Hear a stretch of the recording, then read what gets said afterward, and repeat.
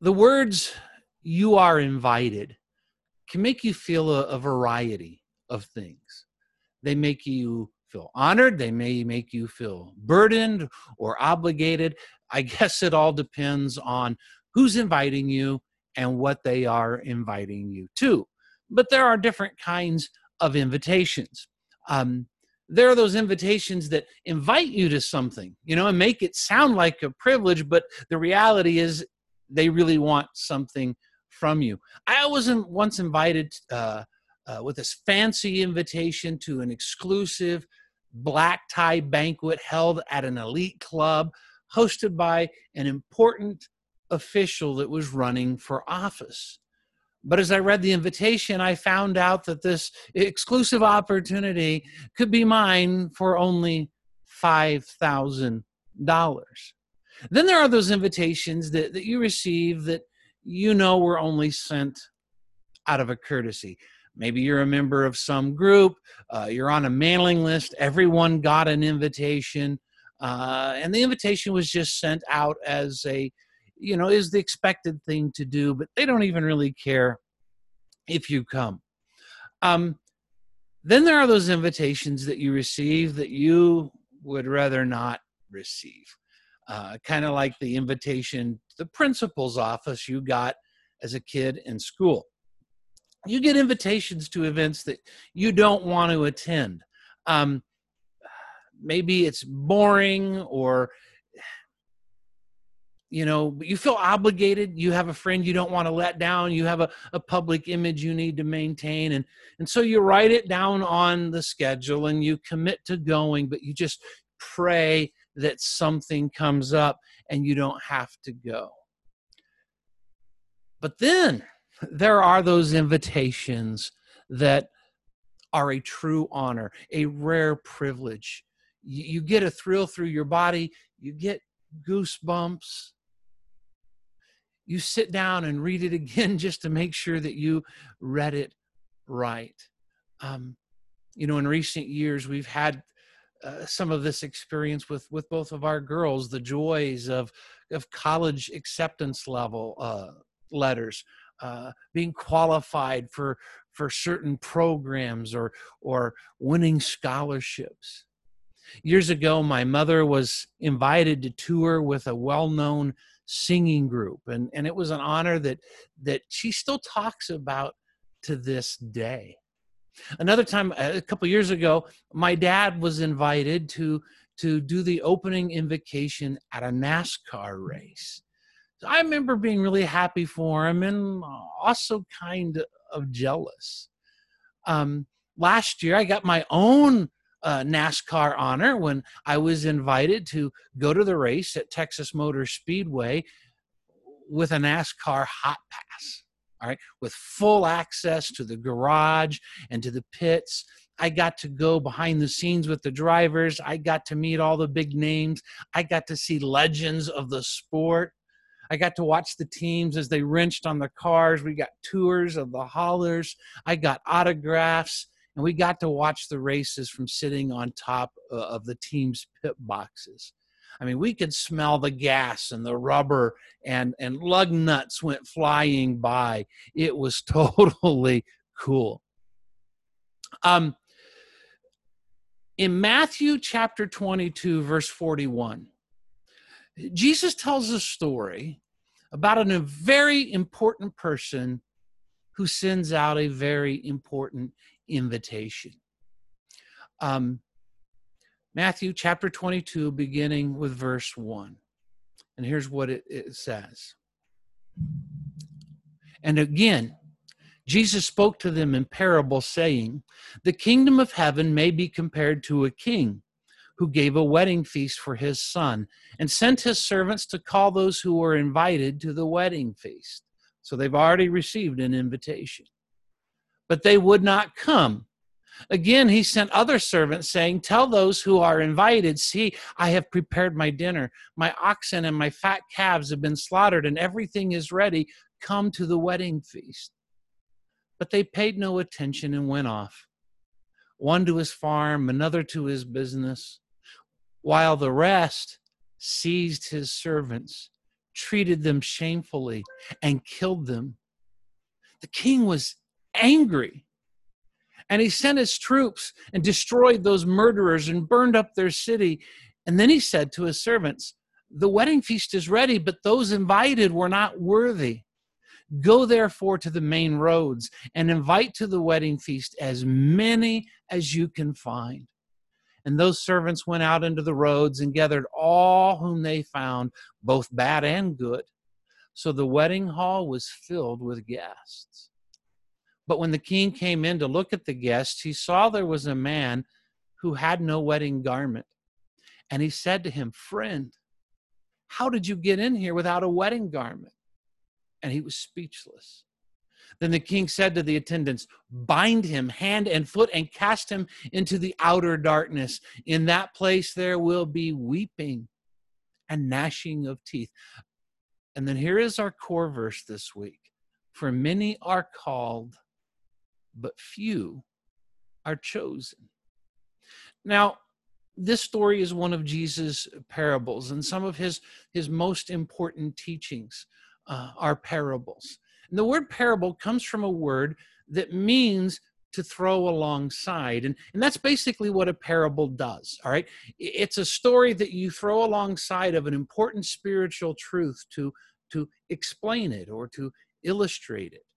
It's been said that a parable is an earthly story with a heavenly meaning. And the heavenly reality behind this parable is the special invitation that God has sent out to all people. The beginning first with the Jews, but then including everyone else, including us. But we also see that though everyone receives this invitation, not everyone receives it enthusiastically. Not everyone responds with gladness. But this isn't the sort of invitation, an invitation from a king, that you just set in a drawer and you forget about it. Now, Jesus tells us that there are 4 kinds of responses that we can have to God's invitation. And we see all 4 of these responses in his story. Now, Jesus compares the kingdom of heaven to a king who is having a wedding banquet for his son, presumably the heir to the throne, who's about to get married. The king in this story, of course, represents God. And the Jews would have readily understood this. Throughout the Old Testament, God is seen as the sovereign king. There's also a very rich Jewish storytelling tradition which always casts God in the role of a king. Naturally, the son represents Jesus, God's son. And the wedding of the son, this symbolizes the end of time, the second coming of Jesus, when his kingdom is finally and fully realized and established, when Jesus comes to establish that kingdom once and for all. The New Testament frequently pictures the coming of Jesus by saying that Jesus is like the groom, the church is the bride, and the wedding banquet is a fairly common image of this end times expectation of the church or of the kingdom. And of course, the wedding invitation or the invitation to the banquet represents God's invitation that goes out to all people for salvation. John 3:16, "For God so loved the world that whosoever believes in him should not perish but have eternal life." That invitation. Now, in the first century, in this Jewish culture, an invitation from the king would have been the highest of honors, especially the celebration of a royal wedding, the wedding of the future king and queen. We read in our text that it was an invitation to a wedding banquet, all right? So don't make the mistake of thinking that just these people were invited over to dinner or that this was like a first century wedding reception. First century wedding receptions, especially for high class weddings, royal weddings, involved like 7 days of feasting and celebration. It was an invitation to a week of festivities. So yeah, it was a big deal. You had to schedule around it. You had to put some things on hold, but it was considered an incredible honor, and you were expected to come. You see, the king would have invited all of his officials, all the governors, all the influential citizens. And in the first century, this invitation would have involved 2 parts. First was the announcement that it's coming, no date yet, but just, hey, be aware, there's going to be a wedding, and we're going to have a big banquet, and I want you to come. And then there would have been a second invitation. All right, it's time. Here's the date, here's the place, here's when you need to be there, all that sort of thing. All right, now, as we read through the story, we find that those who were originally invited were invited a total of 3 times. All right? And it's with these honored dignitaries that we see the first response that we can have to God's invitation. Now, some of them simply ignored the invitation. Right? And even when they were reminded with a second invitation, they went back to what they were doing. One guy works in his fields, another guy goes to tend to his business. And let me tell you something, an invitation from a king is not something you should ignore. All right? These guys probably weren't just expected to come, but given the culture and the customs of the day, they were required to come. To not come would be seen as an act of insurrection or rebellion against the king. And this is where we see our first response that we can have to God's invitation. And that is to simply ignore it, right? To live as though this life is all there is, to live our lives as if there's no spiritual dimension, to go about our daily business as if that's all that matters. And it doesn't matter if you believe in God or not, if you go on living like there's no God. And notice that those who ignored the king's invitation, they weren't off doing horrible, wicked things, all right? They were engaged in worthwhile pursuits, right? The crops do need tending. Business does need to be managed. And I'm afraid that there will be many who miss the kingdom simply because they were too busy, right? They weren't hostile to the invitation. They weren't against it. They didn't say, no, I'm not coming. They were just simply too preoccupied, distracted with other things. And I think in our culture, busyness may very well be one of the biggest idols that we deal with. Right? We're busy with work. We're busy with our families. We're busy with sports. We're busy with causes. We're busy with organizations. We're busy with our interests. And I think there's a whole lot of people out there that probably intend on responding to the invitation someday. All right? But in the meantime, that invitation just lies under a pile of other more important things, all right? And so it's forgotten. But should you ignore the invitation of a king? There are so many people who believe in God. They might even have positive feelings about God and his invitation, but they simply don't respond. Right? Here's the thing. You don't have to be against God to reject him. All you have to do is nothing, right? To be preoccupied and too busy. Is this you?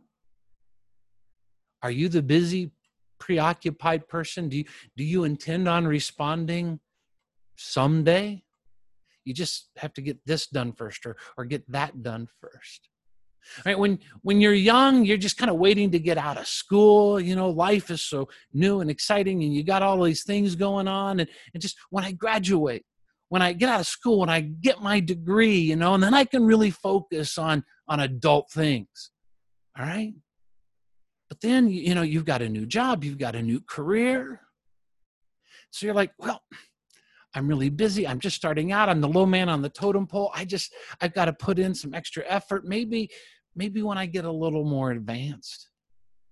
And then it's, well, I'm getting married. I'm we're just starting a family, and I don't have time right now.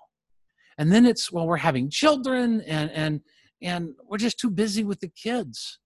And that doesn't slow down as the kids get older. Before you know it, you've got kids in baseball and dance and gymnastics, and it goes on. And every night of the week, you're running the kids here and you're running the kids there, and you just don't have time to respond to God's invitation. And so you think, when the kids get older, and then it's when the kids leave home, when we have an empty nest, then it's when I retire, right? And we keep putting off responding to God's invitation until it's too late. And what I want to encourage you this morning is take that invitation out from under the pile and realize how important it is. See, one of the things we see here is the patience and mercy of God. Though these people refuse to come, God sends more servants to invite them again, and God gives them chance after chance. But they go on about their business, they keep ignoring him, and they end up missing the invitation entirely. So the first response we can have is to ignore the invitation. But there are others amongst this original group who do respond to the invitation, but with more hostility. They actually beat the king's servants and kill them. Now, understand the ramifications of this, because the king's servants were seen as the king's official representatives, especially when they bore an official proclamation, like an invitation to a wedding. It was as if this came from the king himself. So to beat or kill his servants was seen as a personal assault on the king himself. It would be considered an act of treason. And this isn't apparently just the act of a couple of isolated individuals, but the king holds their whole town, their whole city responsible. Either through indifference or just active participation, they all play a part in assaulting the king's men. And so the king responds harshly. He sends out his troops to put down what he sees as nothing less than an insurrection. But this brings us to the second response that we can have to God's invitation. We can reject it. And for many reasons, there are those who respond to God with hostility, right? They intentionally live against God. They reject his ways. They abandon themselves to sin, and they revel in it. They break the rules. They do their own thing, and they flaunt it. Right? They don't just ignore God, but they live in open revolt. Now, what's kind of sobering about this is that with these first two groups of people, Jesus is targeting the Jewish people of the covenant, right? Because they are the ones that originally received the invitation, right? They were the first ones called. They were the chosen people. The kingdom was first offered to them. But not only did they ignore God's call, but they actively rebelled against it. They beat and persecuted the prophets that God sent to them. But the Jews are not alone in this response. We can be just as guilty of rejecting God's invitation with hostility. Do you know the right thing to do, but then you go intentionally and do the opposite? Do you talk about God and Jesus, the faith, the scriptures, in ways that are insulting and demeaning. And I'm not talking about, pointing out hypocrisy or calling out things that need to be pointed out, but just living in open hostility toward God. And many times this hostility is just a cover for our own unwillingness to deal personally with God, to confront our own sin and our own need for forgiveness. And there are a lot of people today that call themselves atheists or agnostic, but the reality isn't that they don't believe in God or they don't know what to believe. The reality is they're actively running away from God. And so it's at this point that the king changes his tactics, right? I don't need these people to come to my son's wedding banquet, all right? They have forgotten that they still put on their underwear one leg at a time. Verse 8 says, then he said to his servants, the wedding feast is ready, but those invited were not worthy. So the king says, I'll invite the common people, the average citizen. I'll invite them and I'll share that the best the king has to offer to anyone who's willing to accept my invitation and come. When the Jewish people refused God's Messiah, he offered the invitation to everyone else. And this brings us to the third group of people in Jesus' story. Now, in the story, it's just one guy, but I'm afraid this one guy represents a whole bunch of people. And that is those who respond to the invitation, but they don't prepare. Right? They accept the invitation, but they don't prepare appropriately. And in verses 11 through 13, the king's servants find a man at the wedding banquet who's not wearing the proper wedding attire. It's kind of like, showing up to a Philadelphia Eagles game wearing a Dallas Cowboys jersey. It's just not something you do if you want to live to see your next birthday. In our own culture, it's fairly customary that the groom's family provides the clothing for the groom and the groomsmen. All right. So imagine the groom's family has bought 4 or 5 tuxes for the groom and the groomsmen, but on the day of the wedding, the best man shows up in his Heineken t-shirt. All right. Not a funny prank. It's insulting. It's a dishonor. All right. It's like that, times 1,000. And the result of this is that the man is thrown out, Jesus says, into the outer darkness where there is weeping and gnashing of teeth. Now, this isn't wedding imagery that's a part of the earthly part of the story. Throughout the Gospels, this is hell talk, right? This is Jesus and how he talks about eternal damnation, judgment, and hell. So make no mistake, this is very serious business we're talking about here.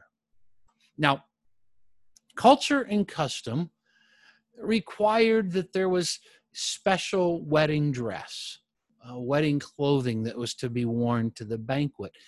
In fact, it was fairly common in these high-class weddings, royal weddings, that the host of the wedding would actually provide the wedding attire for the guest. But here's somebody who shows up to the wedding without the proper clothing, right? More than a social faux pas, but an act of insult and dishonor. Now, we don't know why this fellow shows up unprepared. Maybe he was too preoccupied, ran out of time. Maybe he was neglectful and lost his wedding clothes. Maybe he just didn't care. It doesn't really matter, though, because this guy illustrates a very important spiritual point.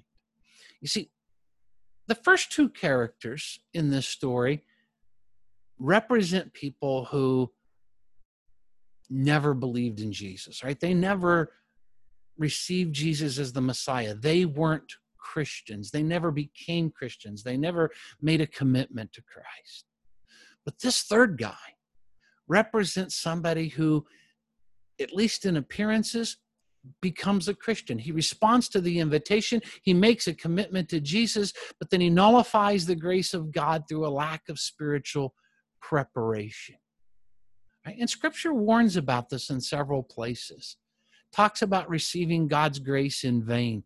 Hebrews talks about this a lot. In Hebrews 6, it warns against failing to grow and mature in the faith. And that if we don't grow in the faith, eventually we strangle it and we fall away. Now, what is this lack of preparation? What do the wedding clothes represent here? The wedding clothes symbolize how we live, our lifestyle, our behavior. Throughout Scripture, clothing is a very consistent symbol. It is a metaphor for our personal morality and holiness, or lack of it. I'll give you just two examples, one from the Old Testament and one from the New Testament. This first one comes from Zechariah, chapter 3, verses 3 through 4. And here's what it says. Now Joshua was dressed in filthy clothes as he stood before the angel. The angel said to those who were standing before him, "Take off his filthy clothes." Then he said to Joshua, "See, I have taken away your sin, and I will put rich garments on you." So here we have dirty, filthy clothes representing sin and just moral filthiness, all right? And the clean, rich garments representing forgiveness and holiness. All right, then in the last book of the Bible, Revelation, chapter 3, this is one of Jesus' 7 letters to the 7 churches. This is from his letter to the church in Sardis. And he makes them this promise.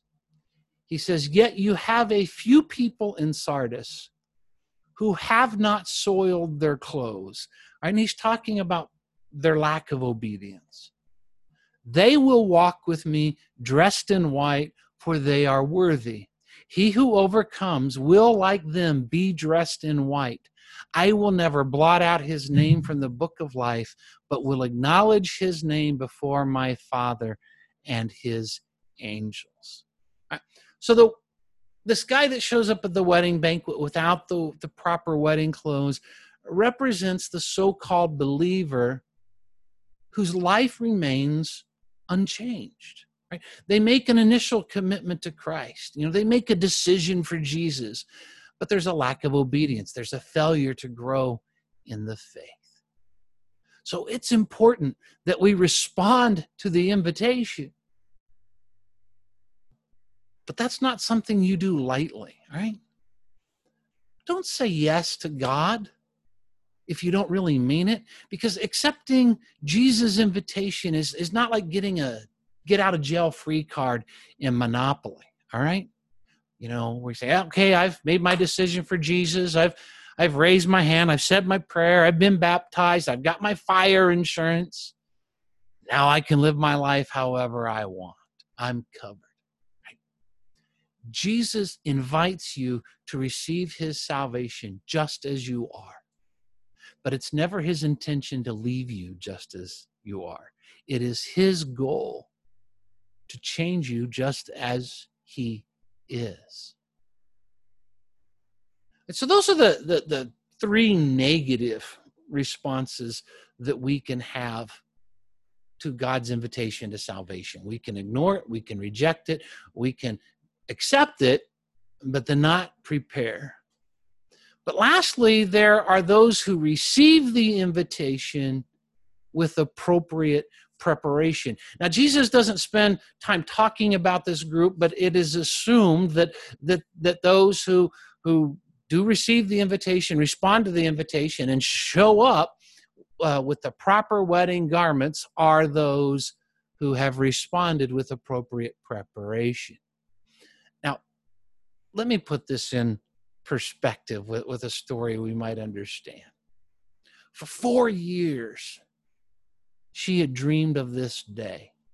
But for 11 years, 3 months, 2 weeks, and 3 days, it had seemed like an impossibility, just a teenage girl fantasy. But a week and a half ago, that fantasy became a reality with one phone call that changed everything. He had asked her to the prom. The right dress had been bought.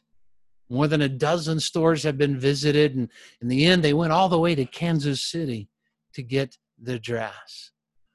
Then there were the 2 last-minute trips to the tanning salon.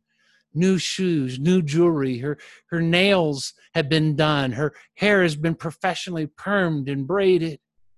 She has started getting ready today at 1 o'clock in the afternoon. And now it's 6 o'clock. And he is at the front door. And it was all for this moment. And she is ready. And it was totally worth it. This was her perfect day. This was her moment, and she's ready. Right? That's response with preparation. Now, Jesus concludes this parable with a sobering declaration. And this is our core verse for this week, Matthew 22, verse 14. For many are called, or for many are invited, but few are chosen. Right? Jesus' invitation goes out to everyone. It goes out everywhere. There's no one who does not receive it. But the sad reality is that when the big day arrives, very few are going to be there. Right? Narrow is the road, Jesus says. Not very many people will genuinely respond to the invitation. Now, over the years, there's been a lot of debate and discussion about what exactly this verse means. What does it mean to be called versus what it means to be chosen? What all is involved in the choosing? But one thing this passage makes clear is that our personal response to the invitation matters. How you respond and how you prepare in response to the invitation makes a difference. You've been invited.